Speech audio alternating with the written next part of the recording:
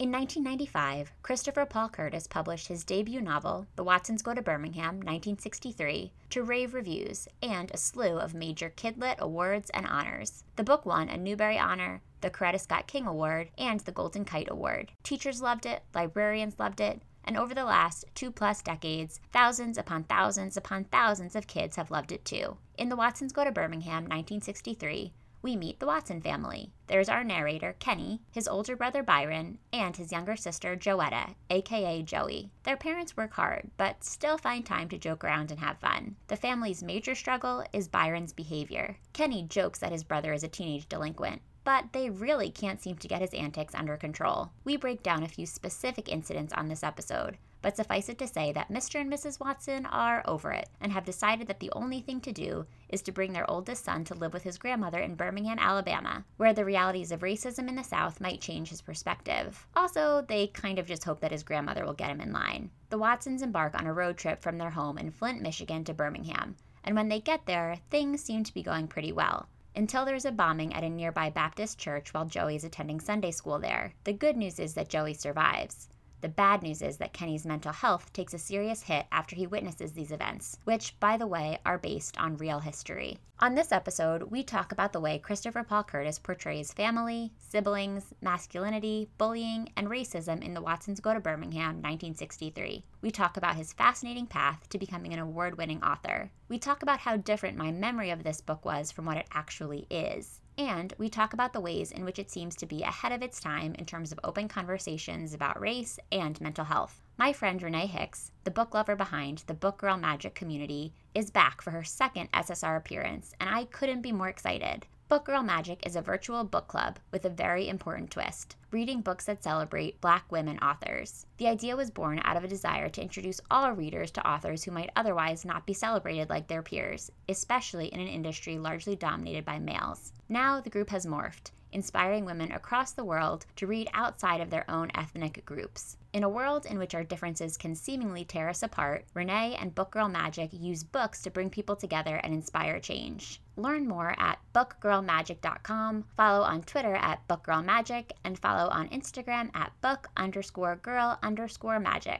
Renée, thank you so much for joining me on this episode. Another big thanks goes out to all of the Patreon sponsors listening to this episode. Your support keeps this podcast going strong. For those who don't know, Patreon is a platform that connects independent creators, like me, with the fans of the things they create, like this podcast. For a few dollars every month, as little as $1 actually, you can support the podcast and get exclusive access to tons of fun rewards. I have been getting great feedback on the 2 new rewards I introduced last month, virtual Patreon parties and monthly reading recap videos, but there are also bonus episodes, SSR merch, newsletters, and more up for grabs. Learn more at www.patreon.com/ssrpodcast or go to www.ssrpodcast.com and click support at the top of the page. You can also show your support for the podcast by leaving a 5-star rating or review on Apple Podcasts or by coming along for the ride on social media. We are at SSR Pod on Instagram and Twitter, and you can find us on Facebook by searching the SSR Podcast or the SSR Podcast community. Give the show a follow and say hey. I love connecting with listeners on social media, and I love sharing cute photos and hilarious videos of my golden retriever there too. Come to SSR's Instagram for the books and awesome podcast episodes, but definitely stay for my dog. At the end of this episode, you'll hear Renée reference 2 audiobooks. I'll let her share the details with you because they both sound really cool. But in the meantime, let me remind you about Libro FM. Libro FM has made it possible for you to support indie bookstores instead of giant corporations when you shop for audiobooks. The audiobooks you can get from Libro FM are exactly the same as the ones you would buy from the big guys, and they're the same price too. There's really no downside. In fact, there's an extra upside. SSR listeners can cash in on a discount on their first audiobook purchase from Libro FM. Go to Libro FM, that's libro.fm, and use code SSRPOD when prompted on the site to get a 2-month audiobook membership for the price of just 1 month. If you do decide to check out either of the audiobooks that Renée recommends, why not buy them on Libro FM and support independent bookstores while you're at it? Now let's go to the show. Welcome to the SSR Podcast. You may recognize SSR as an elementary school era abbreviation for silent sustained reading, but if you don't, that's okay. What it stands for here is Shit She Read. Each week, we'll crack the binding on an old school read written for kids or teens and talk about it from a kind of grown-up perspective. We'll obsess over heartthrobs, relive the frustrations of middle school, and say an occasional WTF to a beloved author.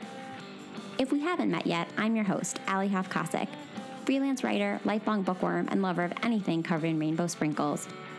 So find your favorite reading spot and a glass of wine. We're about to revisit some literary throwbacks right here on the SSR podcast.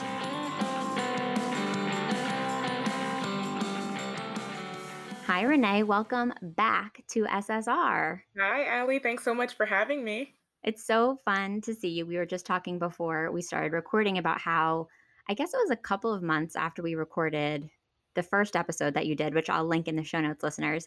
We got to meet in person at BookCon all the way back in 2019, which feels like another life. Forever ago, for sure.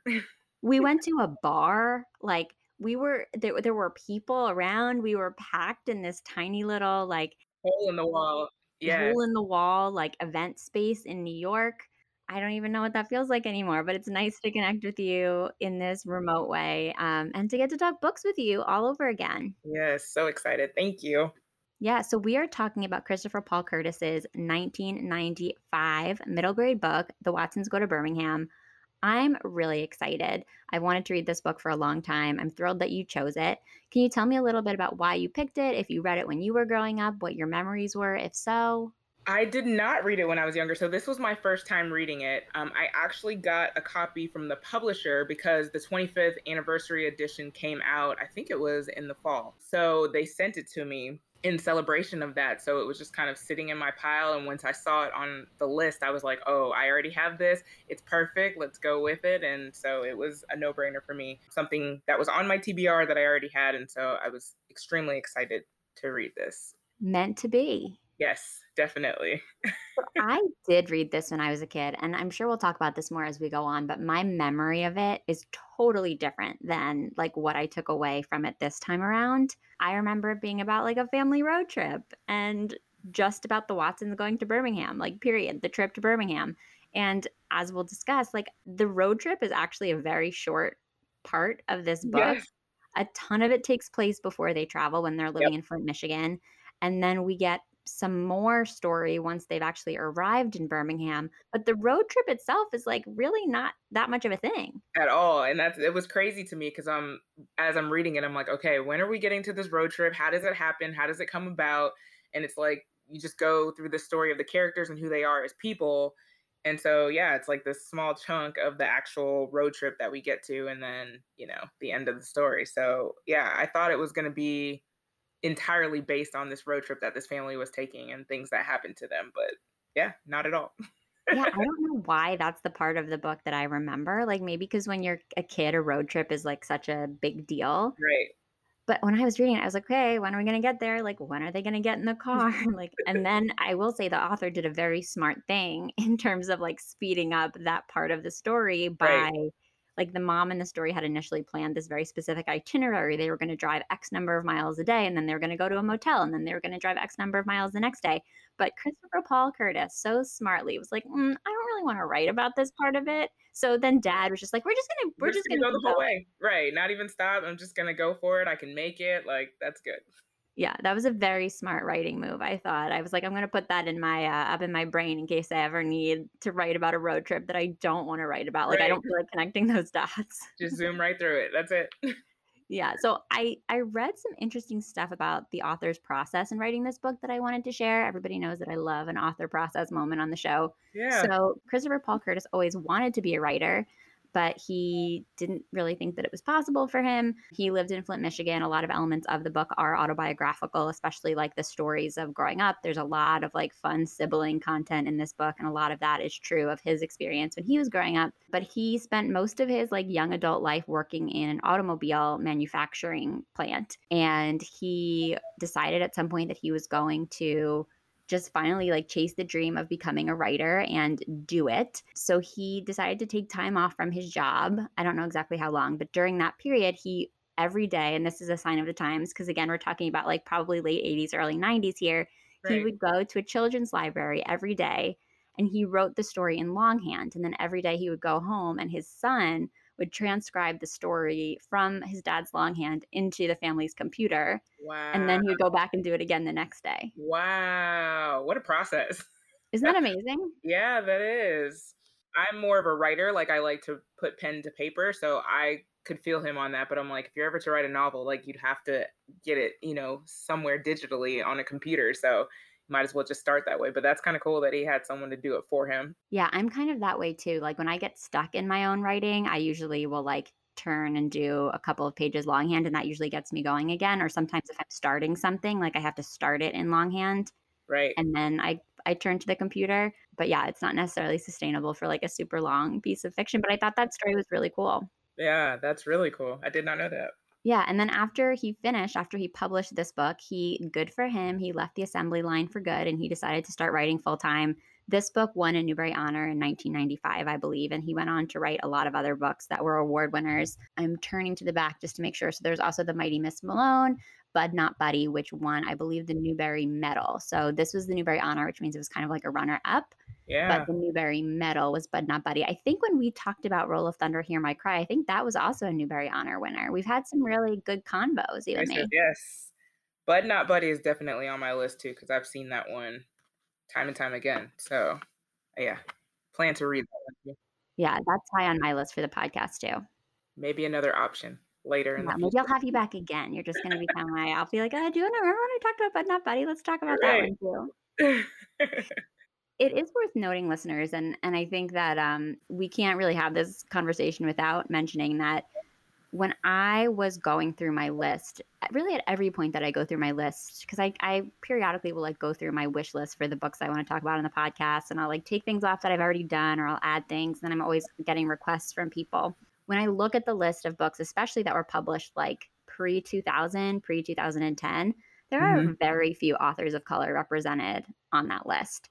Yeah. And as I've talked about on the podcast, I hate that. Like, I wish that I could represent more authors of color in the books that we talk about on the show. And unfortunately, because we do these throwback books, our options are very limited. And Right. Christopher Paul Curtis is one of these authors, a Black author who was extremely successful at a time when there weren't that many other authors that looked like him who were telling stories like his, Right. who were popular and mainstream. And so I think it's worth mentioning that, like, every time I ask my community for recommendations of books written by authors of color, it's always The Watsons Go to Birmingham or Bud Not Buddy. So I'm thrilled that we're finally like finding a place to talk about this. Yeah, that's awesome.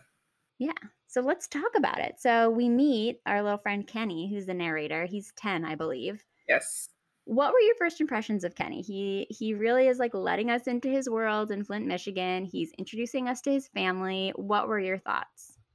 He seems well, first of all, he's very gullible. That's one thing that I got from him, but also very lovable. It seems like everybody in the family kind of depends on him in different ways, except for maybe Bai. But I did like Kenny. He kind of rolled with things. And like I said, he's very gullible. So it's like he believes certain things just to kind of fit in and go with the flow was what I noticed about him. So almost like a people pleaser at times, like wants to make everybody happy and will do what he can to achieve that. Yeah, I think that's a good way to describe him. He's a middle child, which I also think is worth mentioning. And I hadn't really thought about him as a people pleaser before, but now that you're saying that, I feel like I've read that there's like a big overlap between like middle children and people pleasers. And I see that with him. Like he has this older brother Byron, aka Bai, who is just, as he calls him, like an official teenage juvenile delinquent, like Yes. always getting into trouble. I'm sure we'll talk about all of his antics and all of his mischief Mhm. as we go. And then there's Joey, who is like a literal angel. Like I think Yep. they call her an angel many times throughout the book. And she sort Yes. of comes to symbolize like everything that is good and perfect and beautiful and pure in their world. He's the peacemaker in the family. Totally. The Yeah. peacemaker in the family, like, is constantly trying to like intervene when her brothers are getting in trouble. Mhm. And then there's Kenny, who's smack in the middle, who, like, I feel like he's a good blend of the two of them. Like, he Yep. sort of wants to be a little bit more mischievous sometimes. Like, Right. he's not sure how to feel about his brother. So sometimes he's like, oh, maybe I could be like that too. But then Joey is just so sweet. And he Right. also, like, wants to be that. And I think inherently he is that way. Yeah. He wants that cool factor that Bai had. And so he's willing to do whatever just to kind of be cool in school and seen as cool. Yeah. Absolutely. I thought that something was interesting that came up again and again, and especially as we're talking about like his behavior at school and his relationship with his older brother.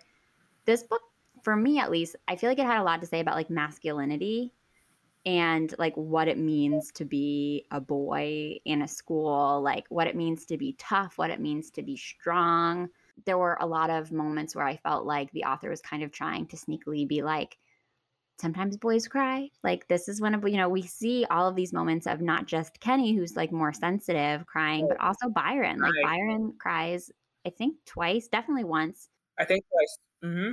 twice. Like I just thought that there was something going on here. Like there was something in the Watsons Go to Birmingham cocktail where Christopher Paul Curtis was kind of exploring like different displays of masculinity. What did you think about that? He did. And I think what I gathered, especially from the kids at school, was that it wasn't cool to be smart. So a lot of like the bullies were either held back for years and years and years. So that like being smart wasn't a cool thing.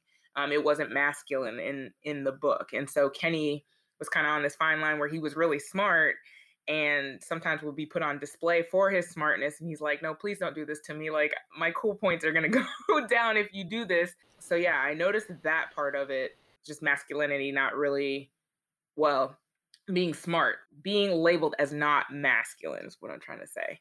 So that was one thing I picked up on and throughout the book. Yeah, I think that's true. It felt very binary. It was like it was almost this sense of like physical strength versus intellectual strength. And you That's it. can't have both in this world Right.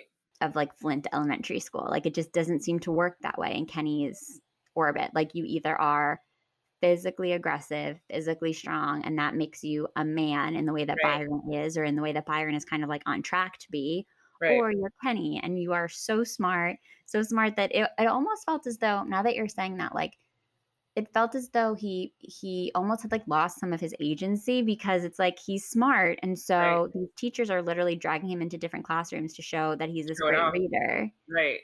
And it's like because he was so smart and he didn't have like the physical strength, it was like the teachers were just like, okay, we're just going to kind of pilot you through the building and tell you what to do. It's like you can't Right. have both. And I think maybe that's what Kenny wanted, was to figure out how to be on both sides. But I think that's true a lot of times in elementary school. Like there aren't blurred lines when you're a kid because it's hard to wrap your head around like being more than one thing when you're that little. Right. And he depended on Byron so much for that strength. Like he kept making comments about like, I hope By just keeps getting held back until I graduate from elementary school so that he could have that protection from his brother and not be picked on. So yeah, he was really worried about that.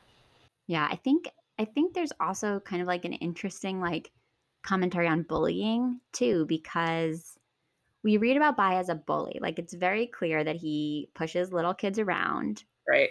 but he's not as bad of a bully as some of the other bullies. Like there's Hmm. other bullies that are really the scariest in school, and Right. even Bai's best friend, Buphead, Yeah. is worse than Byron. Yep. And so we don't really see any like redeeming qualities of Buphead throughout the book. Like he just kind of seems to suck. Like he's like not a nice kid. He's mean to everybody. He like Right. encourages Byron to do bad stuff. That's it. But Byron's bullying is like a little bit more nuanced Hmm. because he uses his power to protect people. And Right. I think it's interesting now because I feel like the conversation about bullying has turned so that there's not really any, it's not nuanced at this point. Like I feel like the commentary about bullying is that like bullying is bad. And I'm not here to say that bullying is good because it's not.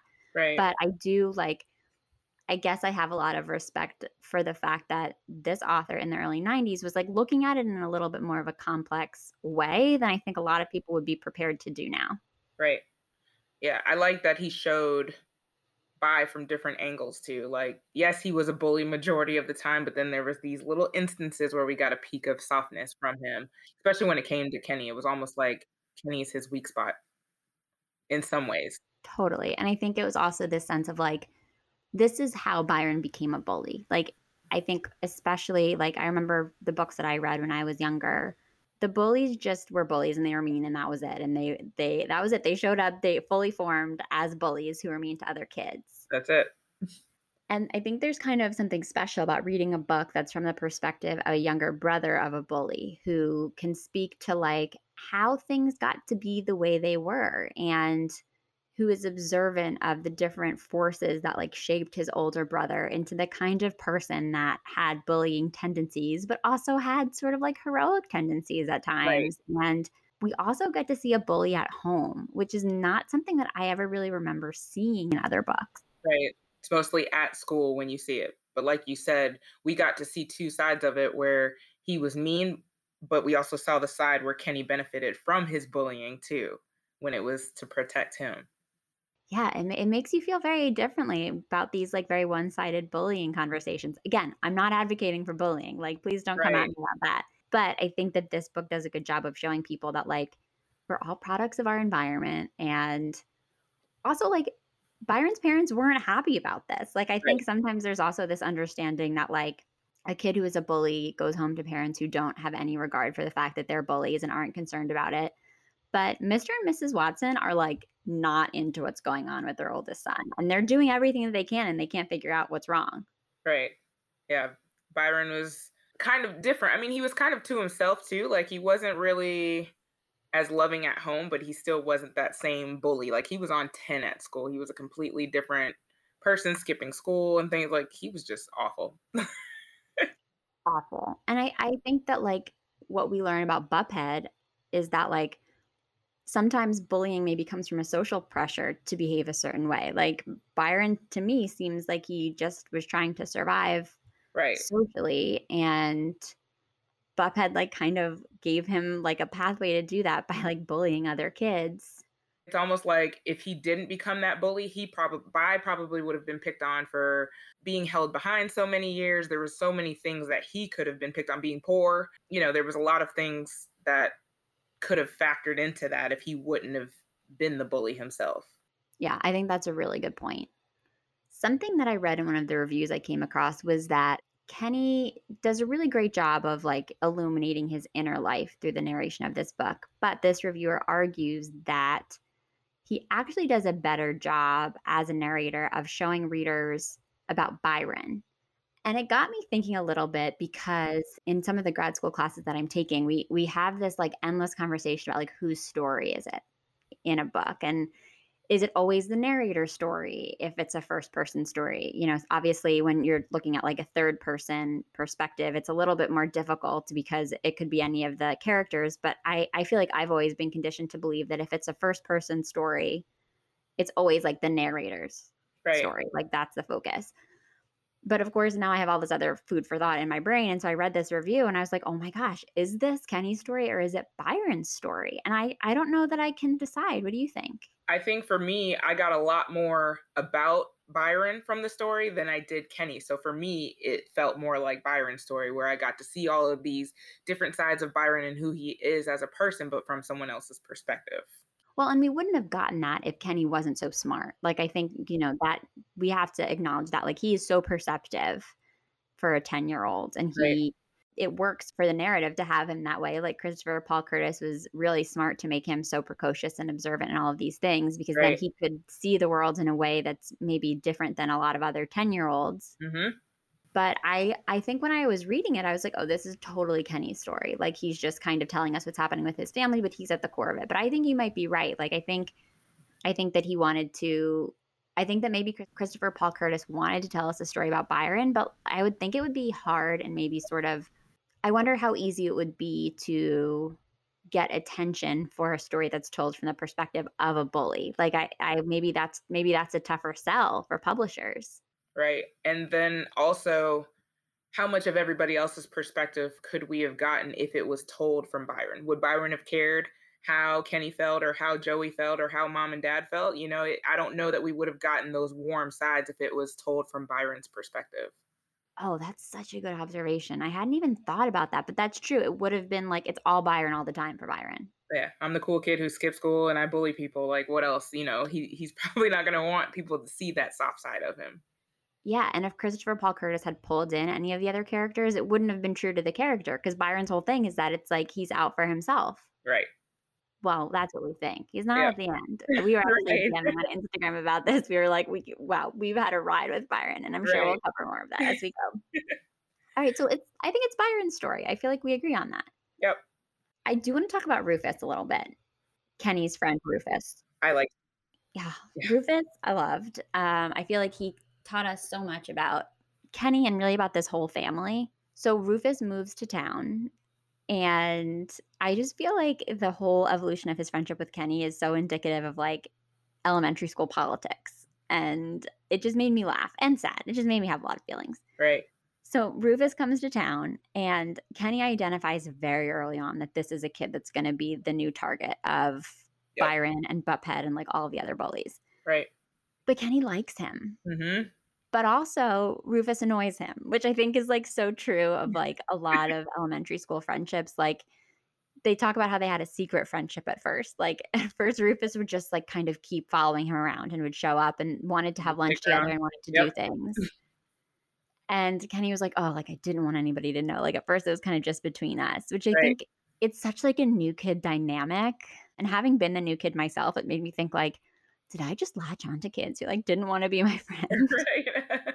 Right. Trying to feel everybody out and see where you fit in. Yeah, and it becomes clear to readers, although I don't think it becomes clear to Kenny as quickly, that Rufus is really in a tough spot financially. Rufus's family does not have a lot of money. The kids at school are making fun of Rufus and his little brother Cody for sharing clothes. They only have one pair of jeans between them, and Right. so they kind of swap off. And some days Rufus wears them and they're really short, and then some days Cody wears them and they're really long, which is just like so sweet and I sad to know. think about. And the kids, because kids can be so mean, like have counted how many t-shirts each of them have, and that's Right. become like fodder for teasing them.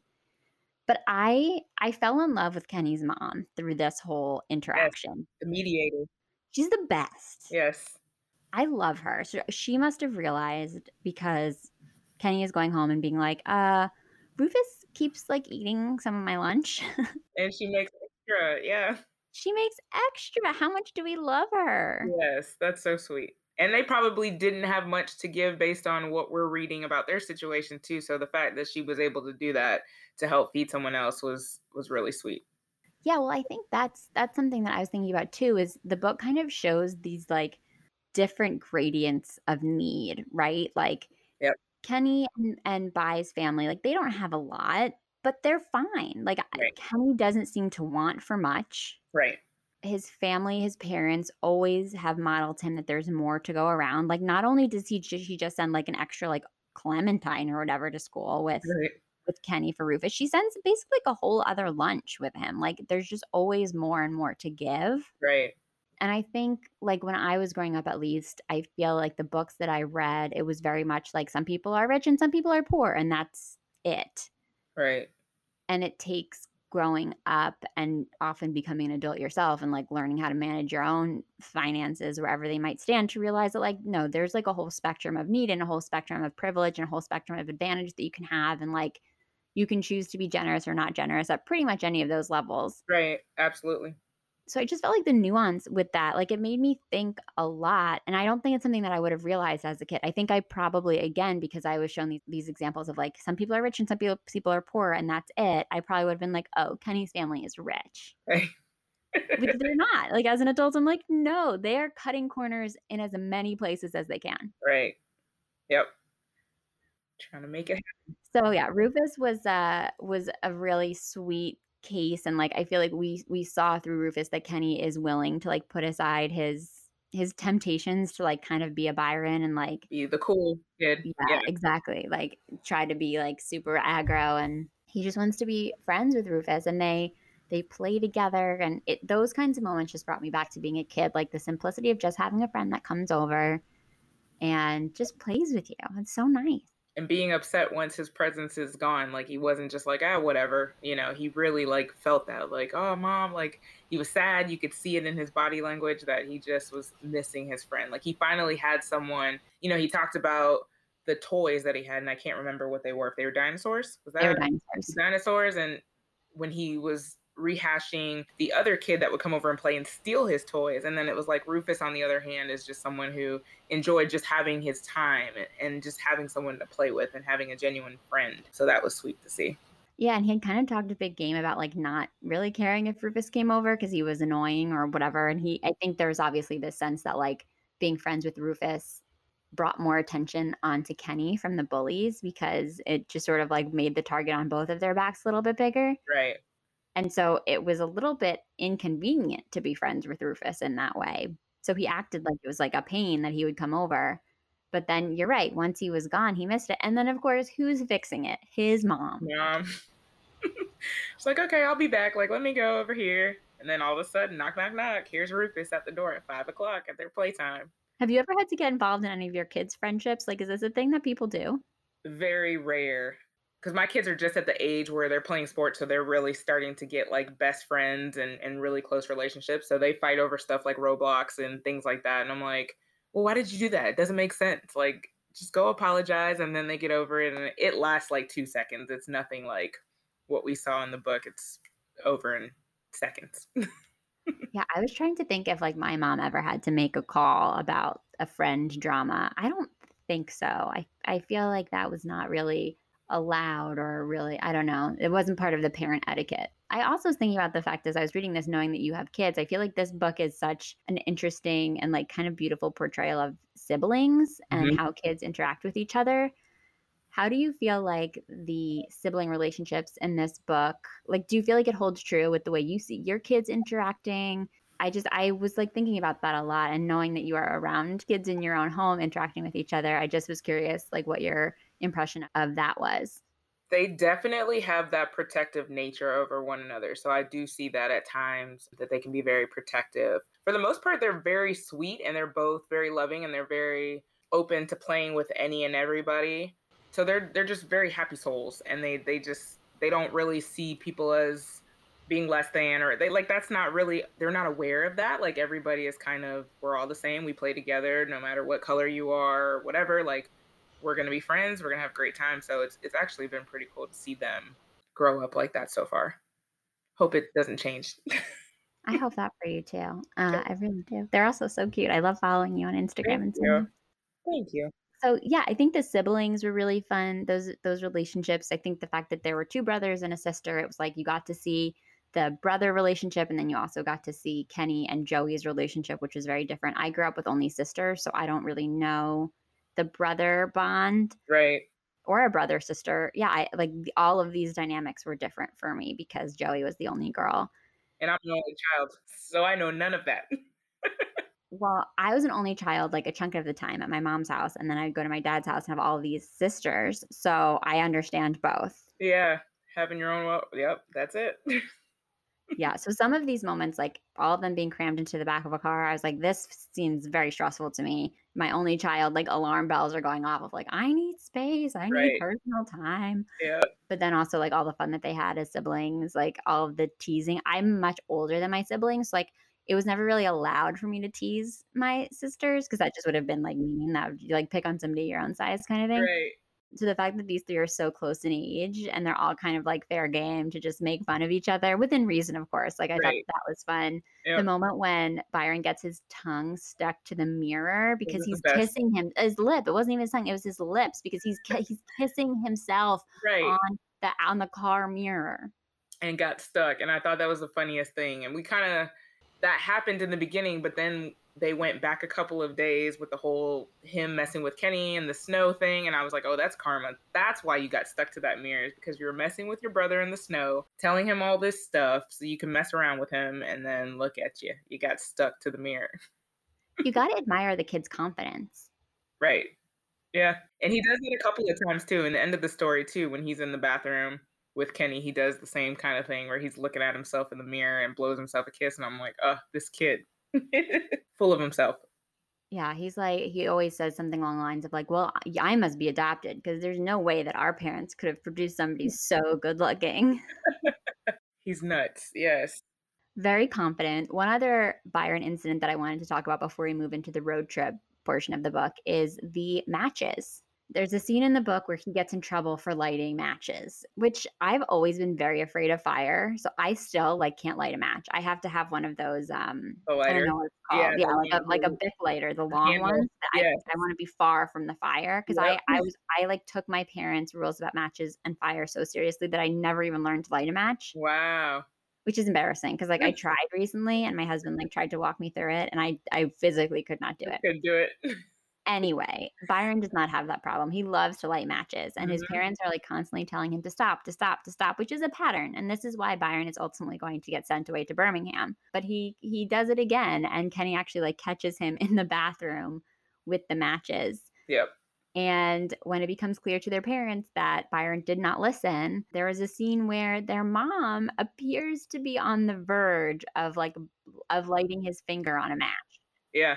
Until Joey intervenes. The Joey saves peacemaker. the day. But that was interesting because, Byron's this cool kid. He's above everything to me and even like playing. So to see him like with these parachutes and these like setting them on fire, and it's like you're playing like a little kid in the bathroom by yourself where you think nobody can see you. And so that was another moment where it's like, oh, okay, you're not above being too cool to play with toys and fire and have this whole scenario built out in your head. So yeah, that was an interesting scene. And then to see Mom, Mrs. Watson, gets so mad at him and it's like, I told you that if you did this again. And I wanted it to play out because I'm like, is she really going to do this? Like, she's really going to set his finger on fire? I honestly didn't know.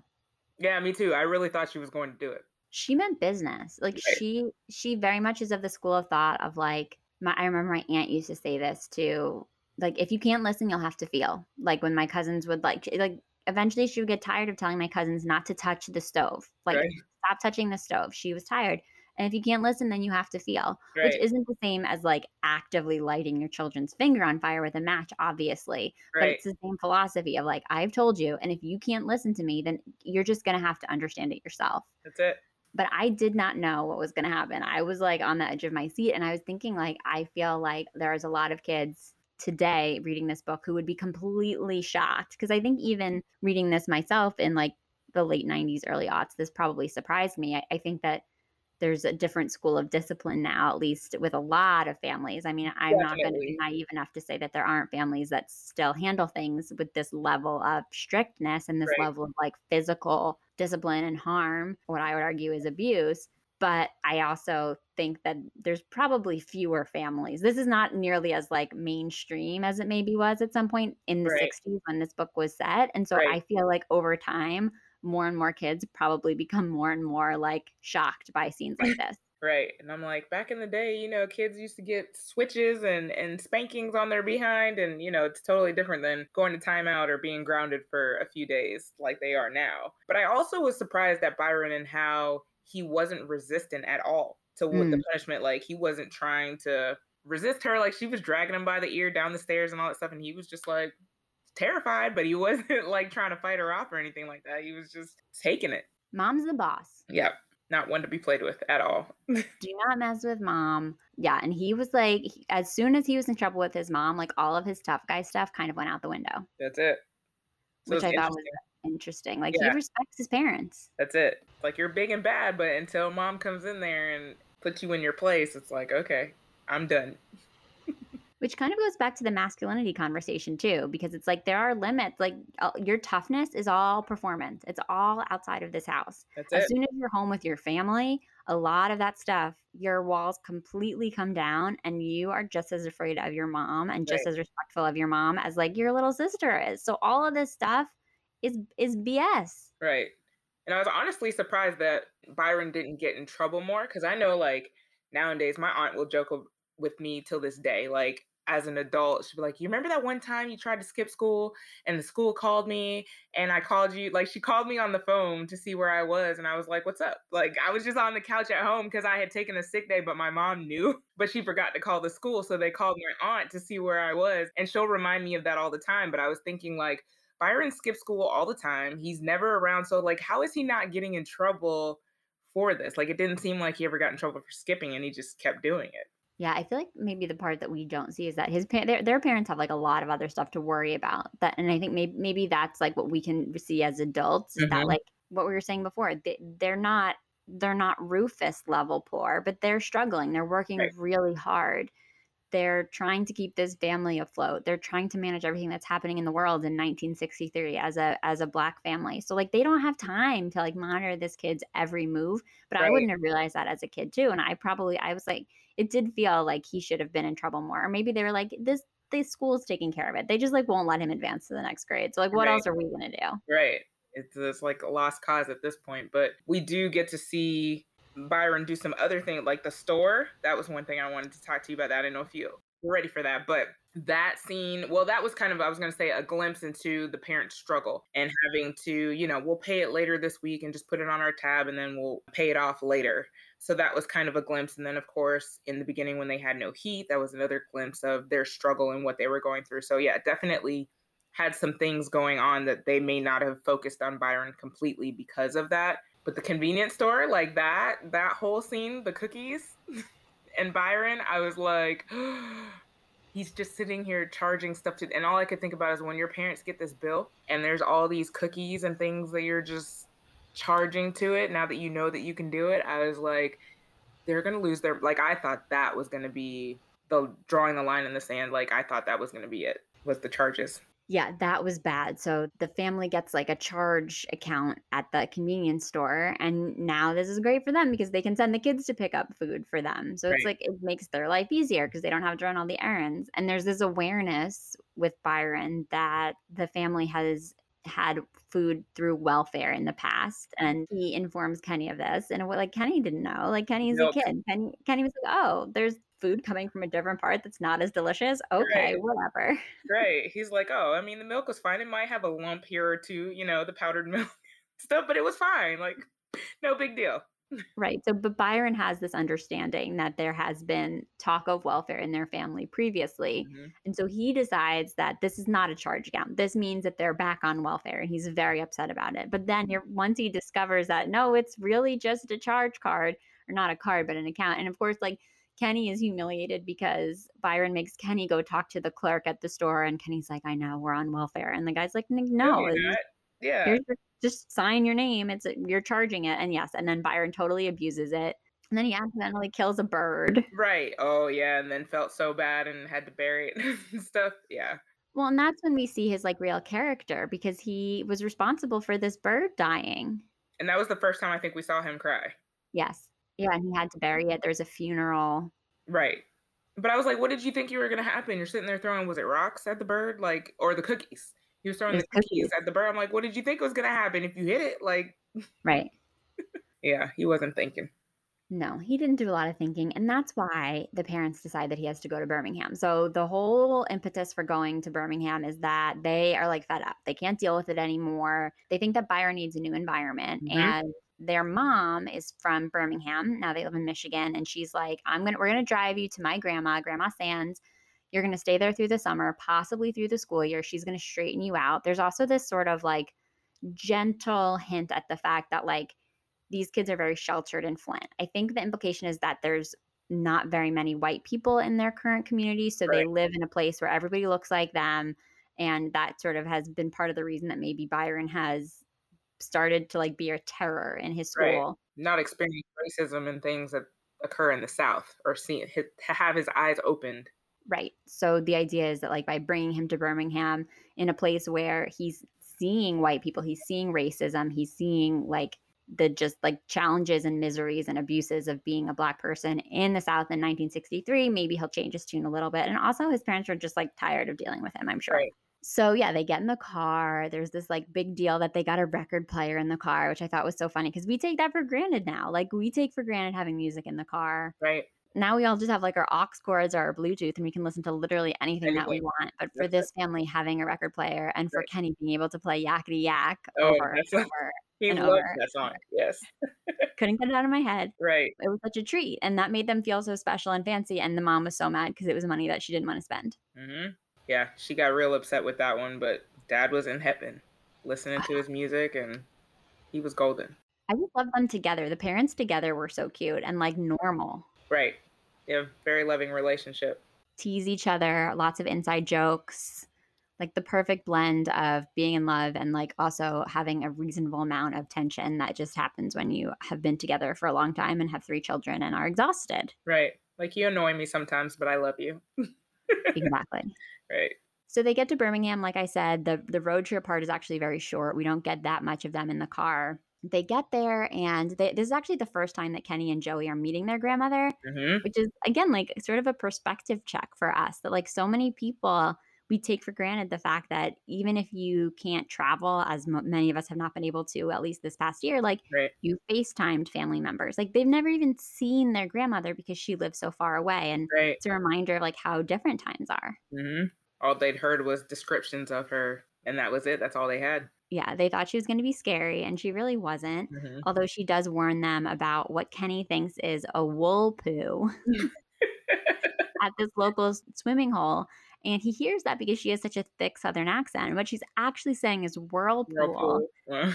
But he thinks that Woolpoo is like some scary twin brother of Winnie the Pooh, the Right. cartoon character or like the book character. And he's like, "Oh, I'm not scared of that." So he goes swimming anyway. Byron and Joey are like, "Yeah, we're not going to disobey Grandma." But Kenny goes anyway. And it's actually this very scary scene and is the beginning of like a very interesting sort of like mental health journey for Kenny because he almost drowns and he sees what he thinks is like an actual character, the Whirlpool, because he still hasn't figured out that this is a whirlpool. Right. And so he sort of like has this experience where he sees a whirlpool that he thinks is dragging him down under the water. And in Right. the end, it's Byron that saves Saves the him. But day. That's it. of course, and he cries. Right. Yep. That's right. That was the other time we saw him cry because he thinks that he almost lost his brother. Brother. And then tells him not to tell anybody about it either because he doesn't want to disturb the family. But yeah, Byron saves the day. Byron comes when you need him. Everybody wants a big brother like Byron. He definitely has a soft spot. You definitely see it with Kenny, that where he's bailed him out numerous times. Yeah, and Kenny never found out like what really happened because he's like, "Oh, it was a Woolpoo that almost killed me." So that this is like the story that he's telling himself as he walks away, which transitions us into like really the biggest, scariest climax of the book, which is unfortunately based on a real life event. Right. So the author has been planting seeds throughout the book about Joey loving church, super religious. We get a scene early on where one of their neighbors gives her a white angel and is like, "This looks just like you, and you love going to church." And Joey's like, "Yeah, but she's white, so It's not no." me. She puts it in her sock drawer or something. Yeah.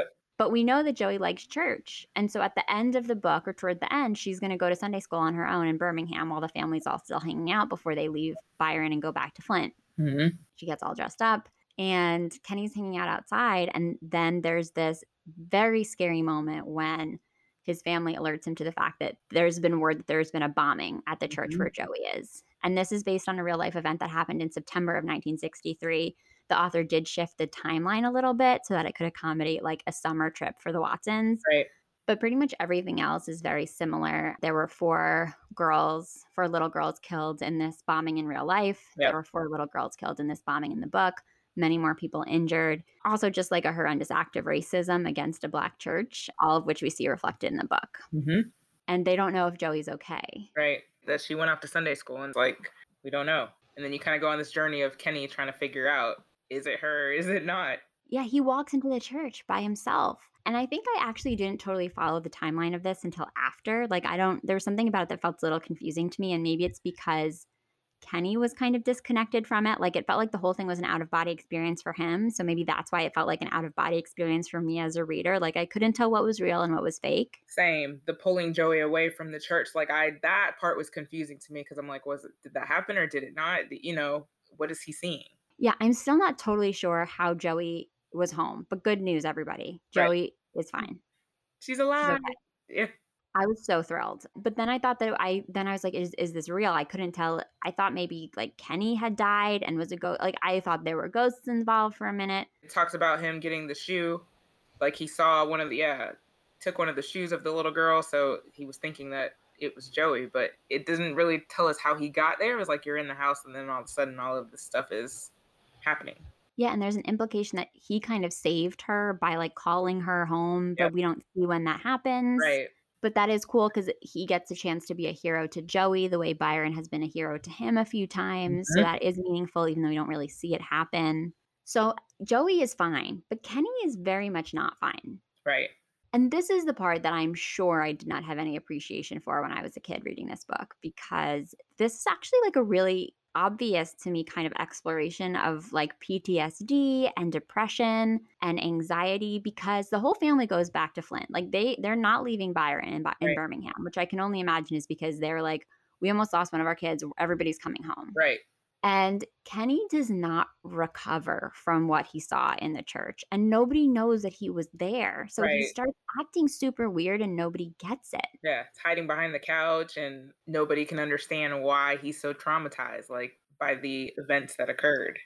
It was very affecting for me. Like I think there was something about the way that the author described this space behind the couch. They called it like the Watsons' world famous pet hospital because Yep.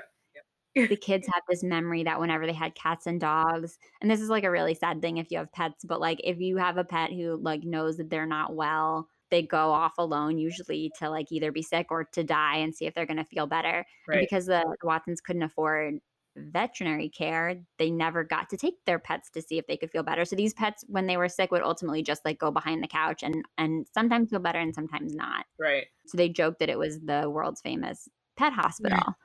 And so there was something about the way that that was constructed, and then to see that that's where Kenny chose to go, Right, it just broke my heart. I thought that that was, like, a really, like, kind of beautiful little detail that did a lot for me to interpret what Kenny was dealing with. right.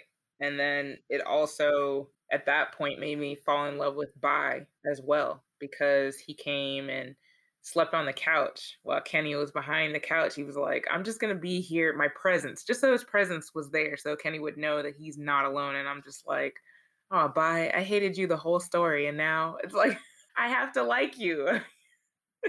Yeah, I mean, I kinda love when a character comes out of nowhere and does that, but I also it kinda makes me mad because 'cause I'm like, I really wanted to trust my instincts with you, and you just messed the whole thing up. Right. Yep, I had a definite hate, well, no, it was a hate relationship with him the entire time until, like, that last snippet where he just really showed that he was, like, human. He had emotions and he cared for his siblings. Yeah, I just like the visual of him. So, like you said, he slept on the couch, but then there was also this visual of like every day Kenny would be laying behind the couch and Byron's head would just like pop up over the top and be like, "Hey, man, like what's going on?" Yeah, what you doing down there? But I do think that like I don't know that I've read a book, especially a kid's book, that like that feels so obvious to me to be a depiction of PTSD and of like the effects of trauma. And I think we've talked a lot on the show about how long it's taken for kidlit to start to explore those things. Like I think as a reading community, we tend to think that those things haven't been explored until recently. Like Right, it's a novelty, right? Like right, how cool that all these YA authors are now talking about trauma and talking about mental health and all of these things. But Christopher Paul Curtis did it very explicitly in the early 90s with this right. book. He did. He did. That was kinda cool to see, just to incorporate that.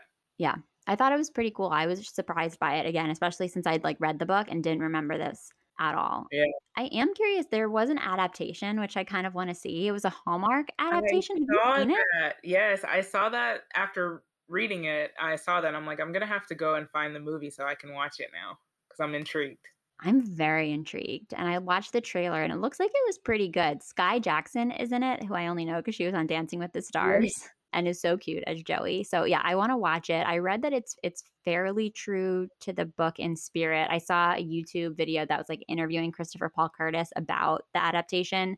And he seems like he was pretty happy with it. I think they took out a lot of the scenes of them like hanging out in Flint Yeah. and then added a few more scenes of them like actively getting involved in the civil rights movement. Like I think maybe they changed it so that the family stayed in Birmingham a little bit longer and like the boys were marching and like making signs, Oh, that's cool.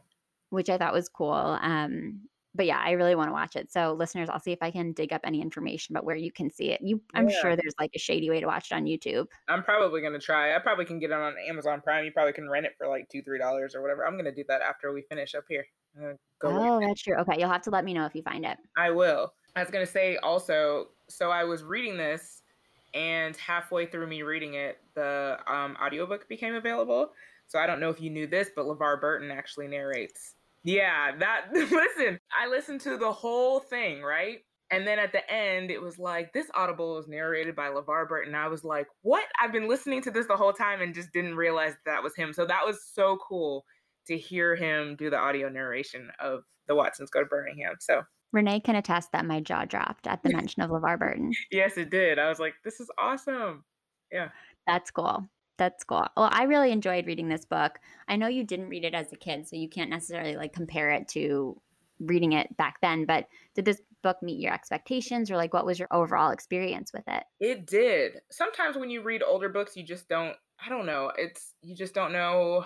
Like, I wasn't expecting him to go as deep into racism and actually show those parts of it. So I wasn't sure about that. Like, I wasn't expecting that. So I really enjoyed that a book that was written in the 90s was still able to, because right now I feel like there's a lot of YA books that cover racism because it's still a big thing. So it's kind of, I don't want to say a trend, but a lot of authors are writing about racism and things that are happening today. And so it's kind of cool to see a book from the 90s that, I mean, it was still an issue, but I don't think it was as big a focus then as it is right now. So that was kind of cool to see. Yeah, and it was cool that he pegged it to 1963. I mean, I keep referring to the book as The Watsons Go to Birmingham, but it's really The Watsons Go to Birmingham dash 1963. Right. And I think it's worth noting that it was like an important enough part of this to include the date of the year as part of the title. I actually sort of coincidentally, I'm taking a class right now on race and ethnicity, and I was reading like one of my reading assignments this week. I was working on this morning before we jumped on, and it was literally all about the year 1963. Oh, wow. And how significant that was. So I was like, oh, this is kind of like a perfect little crossing of my worlds, my grad school world and my SSR world, of like just a reminder that this year meant so much to the civil rights movement, and it was such a hard year and such an important year. Right. So yeah, I mean, I haven't said The Watsons Go to Birmingham 1963, but that's really what it's called. So I think I just wanted to remind listeners of that as well. Yeah, very good. Very good read overall. Definitely met my expectations. So I was excited to read it finally. But yeah, I enjoyed every bit of it. Good. Well, I'm glad that you picked it. What else have you been reading lately that you would recommend to our listeners? Oh, let's see. Well, I just finished Alicia Keys's memoir, More Myself, which was really good. I did that via audiobook so I can hear her voice, and she sings a little bit in it. Oh, cool. So I read that. And what did I do? His Only Wife was one that I read, which was really good. Trying to think of what I'm getting ready to start. Yeah, I think I'm going to do some contemporary romance just to kind of break things up and move on to something a little lighter to kick off February. And then Yellow Wife, I think, is our book of the month for February. So historical fiction. So I'm excited about that too. Yeah, and everybody go on over. If you're not already following Book Girl Magic, go check out what Renee's doing. Your February pick, Yellow Wife. Everybody can get involved. You have at this point, when this episode drops, 3 more weeks to get in on reading that. And yeah, I love following you, Renee. I'm so glad we've been friends in this book world for so long. You were like a guest pretty early on the show. Yeah, so thanks again for having me. Hopefully we can see each other in person at some point if BookCon and the world ever goes back to normal. Someday. In the meantime, I just have to ask you to come back on my podcast many times. Yeah, for sure. You know, I love being here. So, well, listeners, I will include links to The Watsons Go to Birmingham, all of the recommendations that Renee just offered, Book Girl Magic, all of the cool things that she's doing there, and of course, to your first appearance on the show, Roll of Thunder, Hear My Cry. So many good things for you to check out over in those show notes this week, listeners. Renee, thank you so much for your time. It was so fun chatting with you and seeing your face again. Yes, thanks so much for having me. Have a good one. Bye. Bye. SSR is part of the Frolic Podcast Network. Find more podcasts you'll love at frolic.media/podcasts. Thanks so much for listening to the SSR Podcast. Check out our website at www.ssrpodcast.com for show notes and other information. And be sure to connect with us on social media for updates on upcoming episodes, behind-the-scenes inside scoop, and some good old-fashioned book talk. Find us at SSR Pod on Instagram and Twitter, and search SSR Podcast on Facebook to join the group. To reach out directly, you can send me an email at hellossrpod@gmail.com. If you're loving the show, it would mean so much if you could subscribe, leave a 5-star review, and share your thoughts with a comment. And don't forget to tell your friends, too. In the meantime, happy reading. I'll see you next time on the SSR Podcast.